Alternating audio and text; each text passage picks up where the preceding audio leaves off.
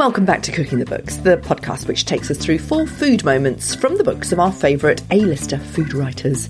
It's about life, culture and politics, all through the prism of food. You can also find me on Food FM, the online radio station and global podcast platform which aims to change the world through food.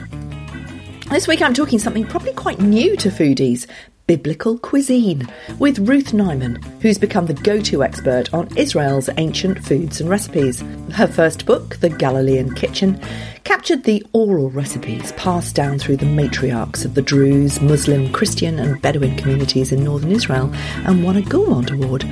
Now her latest, Frikeh, Wild Wheats and Ancient Grains, is longlisted for an André Simon Award. Taking the meat out of some of the most unchanged recipes in living history, it's led to a fascinating contribution to the vegetarian canon. More and more people are going into a plant-based diet, and I think it's really useful to be able to know that all these ancient grains and wild wheats can be done for modern eating. And she's a bit of an inspiration. She started by telling me how her food writing, which has taken her right into the heart of these ancient communities, is actually her third career. I came very late, actually, because I started a career in nursing. I spent a long time in the NHS, working my way up through the wards to become a ward sister and into management. But it was the management that I didn't want to be. I wanted to be a nurse, and the health service didn't sort of allow me to be that at that time. So I decided to leave and retrain into my other passion in life, which was food. So I went to Leith School of Food and Wine, but my sole aim was to set up a catering company. And that's what I did. I set up an outside catering company, which I really, really enjoyed doing, pootling around in a green van called Truly Scrumptious Catering. But I always felt that my roots were from Israel, which I know we'll get onto. And so my food was very much of a Middle Eastern flavour. And I went round and North London, predominantly in Hertfordshire. And I just catered for people's parties, for their weddings, for their bar mitzvahs, for anything that, people wanted, and some corporate stuff as well. And I absolutely loved it. But unfortunately, due to various health reasons, I had to give it up. Not unable to think of a life without working, I moved into writing. I did another online food journalism course, and came out with a distinction and thought, right, I can do this. So I did. And that's how I got into writing. I used to do some writing, obviously, with the business. Running a business, you had to market, you had to do all your telling stories, people to know about you. So I was used to writing, but not in the way that I've managed to create sort of books since then. Yeah, but you actually self-published your first book, The Galilean Kitchen, bringing together your fascination with Middle Eastern food, and we'll talk a little bit about that. But it went on to win a Gourmand Award, which is fantastically prestigious. I mean, tell us about how you self-publish, because a lot of people are very interested in getting their stuff out there, whether to self-publish or not. Well, I mean, the actual idea for the book literally fell into my lap. I used to go back and forth to Israel, and there was, at that time, I'd heard through quite a few friends of an Australian guy who had opened up a new sort of business called Galileet. And he wanted to take predominantly tourists, but obviously some Israelis as well, and nationals went to it as well. But he predominantly wanted tourists to come into northern Israel, which is where I knew and loved, and lived for a while. He predominantly wanted the tourists to come to northern Israel, but to actually go into the homes of Arabic women who are just normal home cooks, passionate about their food, and get to actually understand what Arabic food, homely Arabic food, was about. And so I participated in one of these workshops, actually with my son, and we got introduced to this wonderful Muslim lady called Nawal, who I don't think I will ever forget because of the way she welcomed me into her home and showed me the Arabic foods that are indigenous to the land. And we started cooking. So anyway, so I sort of did this workshop, absolutely loved it, and started realising that there was so much more to Arabic food, and that actually the dishes were quite sort of similar, but with different nuances depending on the different religions and the different backgrounds and the way they sort of were passed down through the generations. And as a result, this sort of idea of a cookbook came about. My original thought was to obviously try and get a publisher, but unfortunately, when you're not very well known, it's very hard. They look at your Instagram follower figures these days. I mean, it's just ridiculous. If you're a celebrity, and I couldn't really say yes. So dull. So it was very, very difficult. So I looked at self-publishing and decided that was the only route I was going to get it to publication. And it was interesting because I actually did start crowdfunding, and I did do a crowdfunding for it, which a lot of people have said to me sort of since, shall we do crowdfunding? I've heard that it's a good idea. I would really not advocate it for something like a book, because actually you need a lot of people. You need people to really be working on it, to be marketing it, and then once you've got your money in and you've self-published your book, you then need to send it out, and you need to incorporate all your postage and all the things that you don't really think about when you embark on one of these ideas. It costs a lot more than you think it's going to cost. I mean, there are self-publishing companies now who do that all for you. They're responding to need, but at that time you were doing it all. Well, it went on to get you a deal for your latest book, Frique, Wild Wheat and Ancient Grains, Recipes for Healthy Eating, which is still about that Middle Eastern food, the history of it and the religion and culture. I know that you're a big fan of Claudia Roden, and you listened to her interview on Cooking the Books recently. Tell us about her influence on the work that you do. She's a huge influence. I think she's such an inspiration. And she does, obviously her work is throughout the Middle East, and my background is purely Israel. So I know a lot of different things to her, but the way she talks about the stories of food, the people that inspired her to write her recipes and to create her books are just fascinating. But the interesting thing, is that, and she talks a lot about the recipes and how she asks people for recipes to sort of, to go back to their roots, to see how the recipes themselves inspire her. It was almost the opposite with the Galilean kitchen, because there are no recipes. And going around talking to all the women that I did, and the home cooks, and they were from Muslim backgrounds and Druze background, and there's some Christian and Bedouin, which obviously have a different nomadic lifestyle. They don't have recipes. It's all in their heads. And they're passed down through the generations, and they were taught by their mothers, who were taught by their grandmothers before them, and they're still passing it on to their children and grandchildren. And that was what was so interesting, was that the Galilean kitchen was actually, for the first time, putting some of these recipes that came from their mothers and before them into actual recipes, into a book, because when we were cooking, it was very much a bit of this and some of that, and you had to put it into how it would work as a recipe for the Western world. Yeah, absolutely. Let's move on to the new book. Of all the wild wheats and ancient grains, why did you choose Frique as your title? Frique is a wheat, but that first really thought about in biblical times. It goes back to the book of Ruth, actually, and it was originally called Kali. Frique isn't the name of the wheat. It's taken from the verb to rub in Arabic. And it's a fascinating story that you tell of that. You talk about the ancient tribal wars, enemies coming in and razing the farming land to the ground, and the farmers going out and trying to gather what they could by rubbing at the wheat and finding this young green kernel underneath. And it's that rubbing that gives it its name.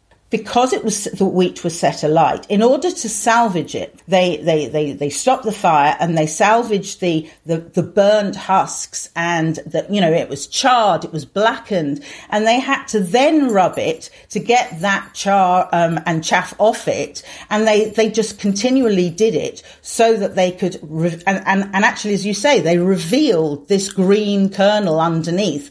But it's actually still, the process still is that you smoke it in the fields like the ancient process. And so you've still got this smoky flavour. And really, the fresher this fricassee is, the smokier it smells and the smokier it then tastes once you've cooked it. It's a bit like a miracle food, isn't it? I mean, it feels biblical. You imagine the farmers going into the land and looking around them and seeing everything burnt by the enemies, and they're rubbing it, and out comes this amazing food that tastes incredible. I mean, tell us, let's go into your first food moment to see what kind of thing you can do with fricassee. My first food moment was when I actually found out what fricassee was, and that stems back to walking into the kitchen of Nawal from the Galilean kitchen, who had this silver tray, and I can still see it now. It was a silver tray, and on it was sort of just these kernels of wheat. I think there was a lemon. I think there was a little bit of sort of green stuff, and it just sort of sat, and an onion. I remember the onion. And it sat there, and this was, and I looked at it and I thought, well, what on earth are we going to be doing with this? Because I was used to couscous, I was used to bulgur wheat, but I didn't know what you were doing with a wheat, what looked like just a kernel of wheat. But it was green, and it was sort of this real olivey tinge. And then she sort of said, smell it. And I smelt it, and there was this smoky aroma that came from it. And I thought, wow, this is really quite exciting.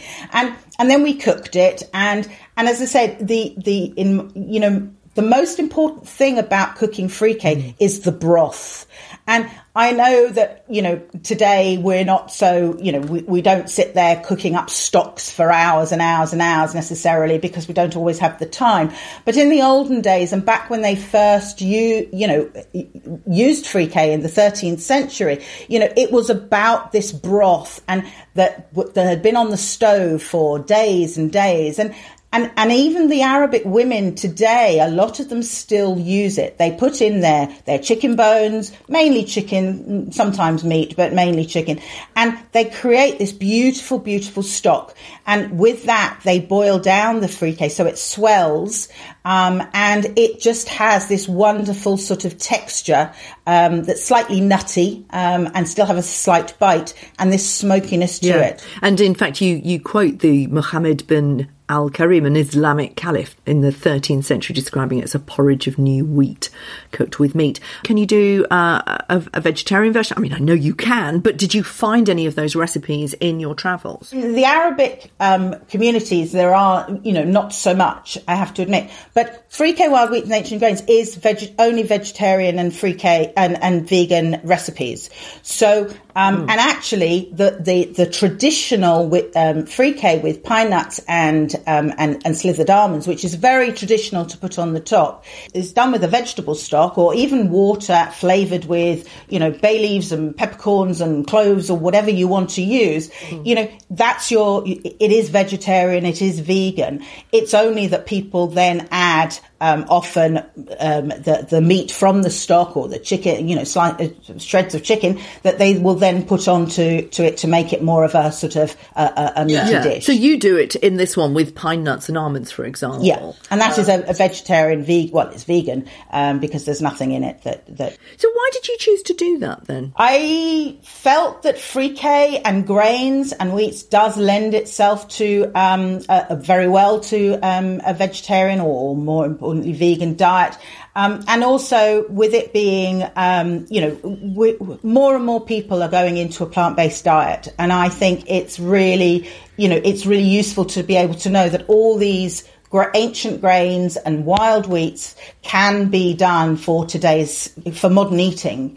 And I just felt it lent itself really, really well to it. Yeah, I mean, it's quite a move away, isn't it, from the first book, where you're capturing this oral storytelling and these recipes of these ancient communities who would have used the food from the land, which would absolutely have been meat and chicken based. You do the same with Galen's barley soup. Now, Galen of Pergamon was a highly acclaimed Greek physician. He was one of the most important early physicians, actually. We probably know Hippocrates as the father of modern medicine from the ancient Greek days. But Galen was probably the Roman successor, and he wrote a huge amount about the relationship between food and health, something that you've always been really interested in. As I say, I have been always very interested in health and eating because of my background.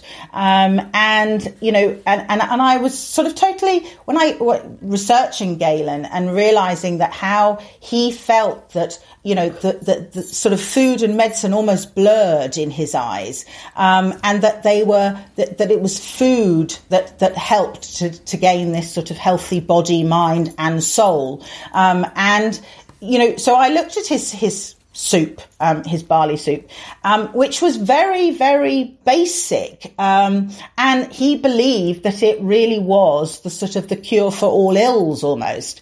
But it was a very sort of bland sort of a soup. It was just this barley that was cooked in water so that it would swell. And he added a little bit of dill and I think a little bit of dried leek. But there was no flavour to it.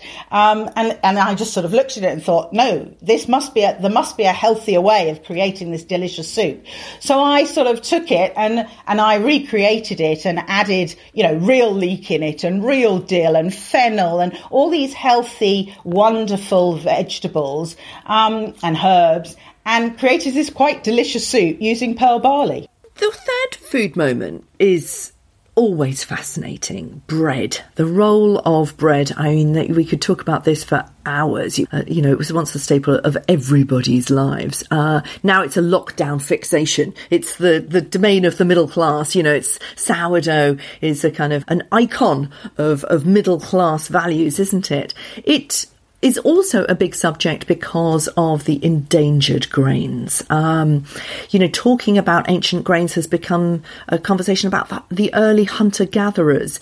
It is a reminder of what we've lost. There are so many clues in bread to how we have become disconnected with history, with food from the land, with the ability to feed ourselves what's right in front of us and bake our own bread.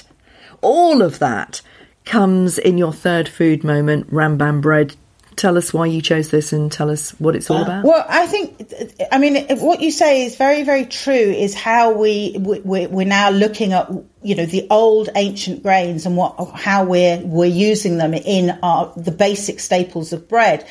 And when I was doing my research and I was out in Israel, I actually visited a lot of different people, a lot of different bakers, artisan bakers who are using very different grains. And there was there's the fifth generation bakers who are using einkorn, and they're putting them into sourdoughs and also the traditional challah bread, and they're selling them to, you know, restaurants of very high quality in the midst of Tel Aviv. And that's what people are really coming into. There's a bakery that I worked with that just used his spelt grains. And they don't actually grow spelt in Israel, but they import them and then they mill them there. But all their products are only with spelt, which obviously has a lower gluten content, so it reduces the bloating and aids digestion. And this is why they're all they're re-emerging into our diet, because they are so much healthier for you. But the Les Seidel was a really, really interesting man. He was a South African, and he set up his bakery in the West Bank, in Kanei Shamron. And he was interested in the ancient Jewish breads, the showbread and all the different things that were once, the Jewish breads that were once offered up to the temples. And he wanted to recreate them. And he actually built his own own brick oven, and which is what all his breads and cakes and pastries are cooked in. And was, it took him about 2 years to actually build this absolutely incredible ancient oven. But he talked about the Rambam bread, which was from Maimonides, which is another ancient philosopher who, and he again, who believed that the health properties within breads, within foods, were what we should be eating. So he wouldn't give me his recipe. He refused point blank. This was his secret, and he was sticking to it. And that was fine. But he did actually give me this delicious loaf, and it was made with whole wheat bread, whole wheat grain. Sorry, and he put in the herbs. But again, they'd go foraging in the Judean hills for all their different herbs, and they weren't just sort of a bit of thyme or rosemary or whatever. They were sort of the ancient Bible hyssop and zatar and all these wonderful herbs that he then created into a recipe to put into this delicious bread. And it really was quite an amazing moment to sort of taste this bread and realize how it goes back through the years to these ancient philosophers who actually believed that this was how to eat healthily. Yeah. A lot of the modern bakers, a lot of the bakers on Instagram as well, talk about einkorn and emmer as grains that need to be saved. Dan Saladino writes about a whole chapter about them in Eating to Extinction and talked about it on Cooking the Books. When you were talking to people like Les in Israel, was there a sense that this is a tradition and a foodstuff that absolutely needs to be saved? Do we need to, are they feeling like this is an endangered food? Yeah, very much so, because what they're doing, and there's a lot of talk out there, and it really is very interesting actually, is it's about the biblical cuisine, and the biblical cuisine is making a comeback. And there is, and again, I visited this biblical nature reserve, Neot Kadumim, and it's in the middle of the Judean hills. And again, they're working so hard on recreating the foods that were eaten in biblical times and foraging for all these, indigenous plants that are still being grown. And when I was listening to Dan Salandino, he talked about going to Turkey where they were growing emmer.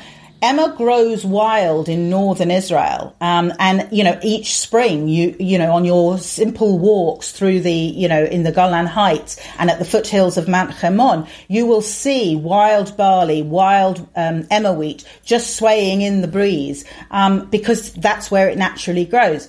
Unfortunately, the biggest problem with wild emmer and some of the others is they don't yield huge amounts, and that's why it's difficult to work with them on a very large commercial basis.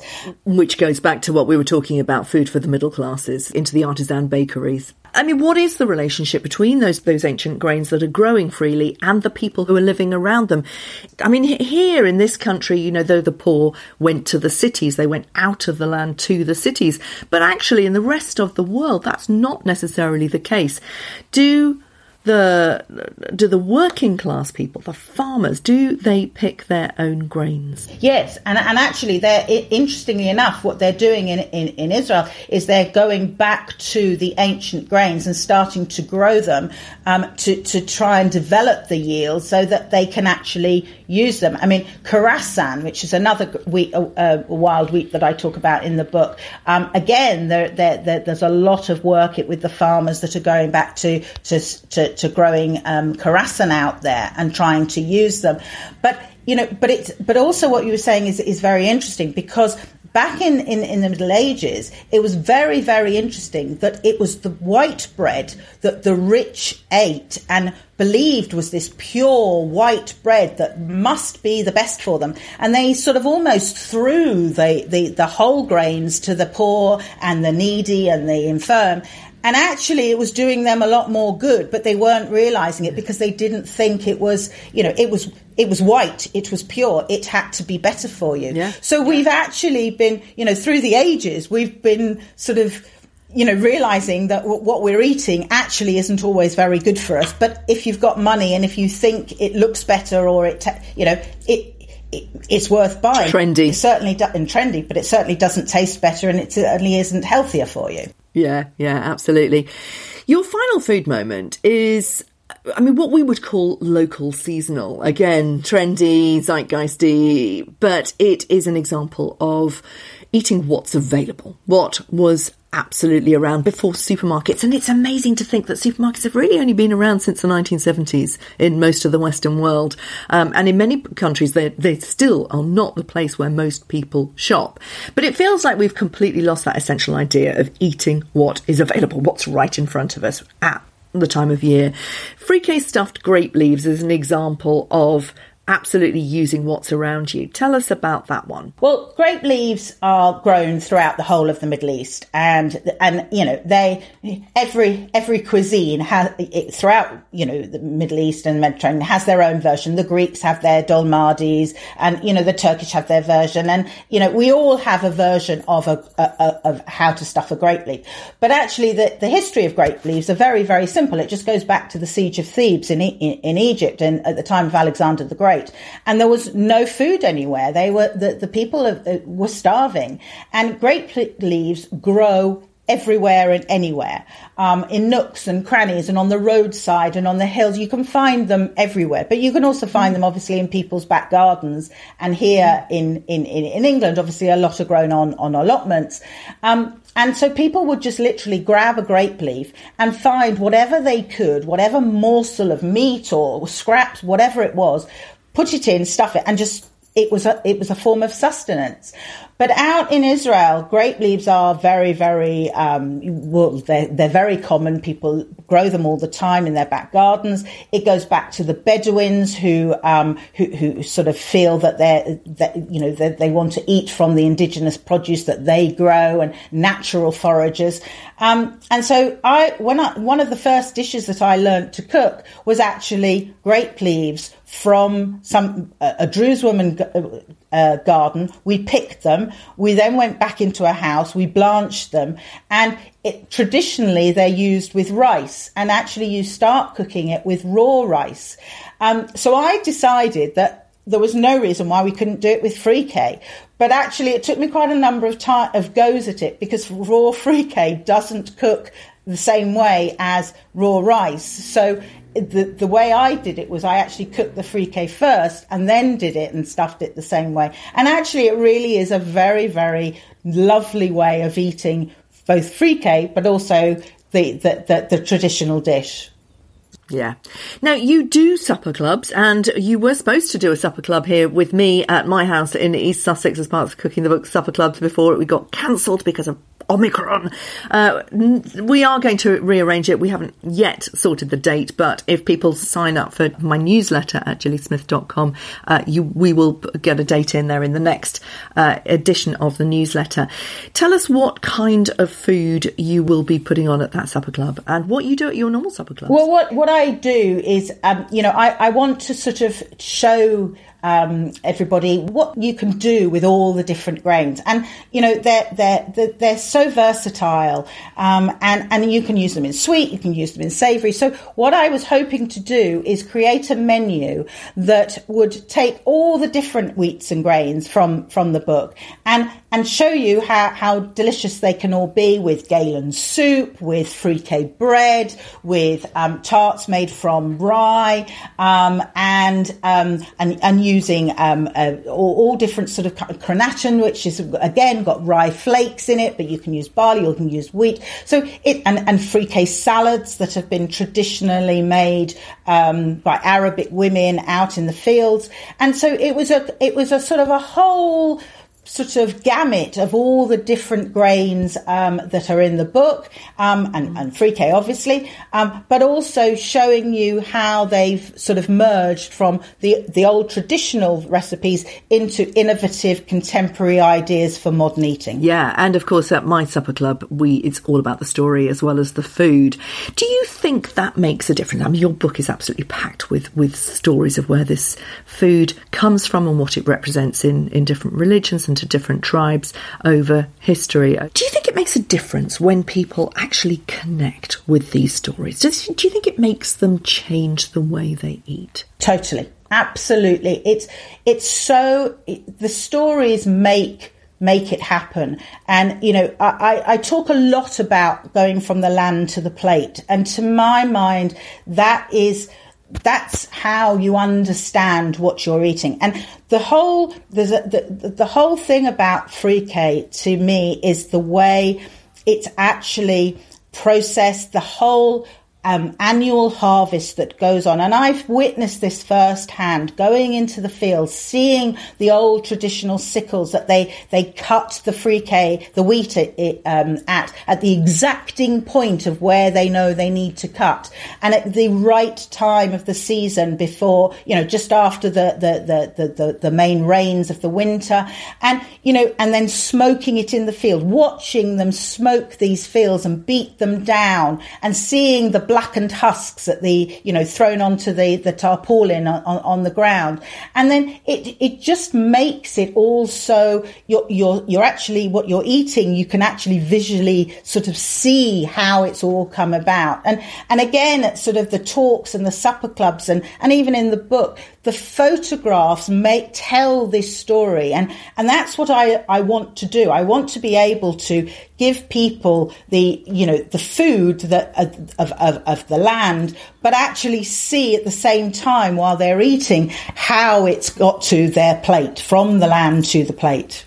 I mean, it's a perfect circle, isn't it? It started with the oral storytelling, then passed down through the matriarchal line. Do you find that they are being passed down again to people who come to your supper clubs? Are they passing them on? Do you see them being shared on Instagram, for example? I do. I think people are very interested. I think it's, unfortunately, to a lot of people, it's very new. And I think it's really getting that message out there. I think a lot of the people, you know, like yourself, like a lot of the, you know, other food writers that, you know, and foodies, you know, they are beginning to know, they know about them, or they're beginning to know about them. But a lot of people don't know about them. And by coming to the supper clubs, by coming to the talks, by tasting the food, I think it gives them their inspiration. And so many people say to me, well, are they readily available? Well, the answer is yes. You know, everything is ready available now. I mean, okay, not every supermarket might have it, but a lot of the corner shops, we have continental shops. You can get anything online from anywhere. Well, thanks to the ways of immigration that have come into Britain, at least, you know, we now have fantastic products from all over the world. And, you know, frique is absolutely a staple of Syrian diet, for example. That's how I know it so well. I did a whole programme about the Syrian refugees coming to Brighton, and very much a part of their diet. Give us an example of where we can find it online. Well, Zaytoun is a very good, and that's a Palestinian company. It's an NGO, so you know it really is putting. Again, it's bringing the products that the people are actually producing, and it's putting the money back into them, which is really, really important. But I always forget how this is pronounced. Belazou. They also sell it. And just generally a lot of Whole Food shops, Whole Food Online, Whole Food Earth, they all have it. Planet Organic sells it. Even Holland and Barrett, you can get it. I personally feel that, you know, some of these places, it feels more authentic because you actually can see through the packet that it's greener rather than it just looks like a kernel of wheat. You take it out the packet and it smells of smoky. And that is true, authentic frique. But look, try it, go for it, put it with, a vegetable stock, a chicken stock, bit of onion, spices. You've got a great staple, and it accompanies meat, fish, whatever. And it's good for you. It's really healthy. So I would say go for it. And I will hope to be talking more and doing more supper clubs, once we're allowed to reconvene, our normal lives again, and really inspire people to use these ancient grains and wild wheats from our ancestors. Thanks for listening. Please do get in touch on social media. I'm at Cooking the Books with Gilly Smith on Instagram and at Gilly Smith on Twitter. And sign up for my newsletter at gillysmith.com to find out about the Cooking the Books Supper Club at my house. And I'll be back next week with Jenny Ridgewell, whose book I Taught Them to Cook is a hilarious tale of teaching kids to cook in a comprehensive school in East London in the 1970s.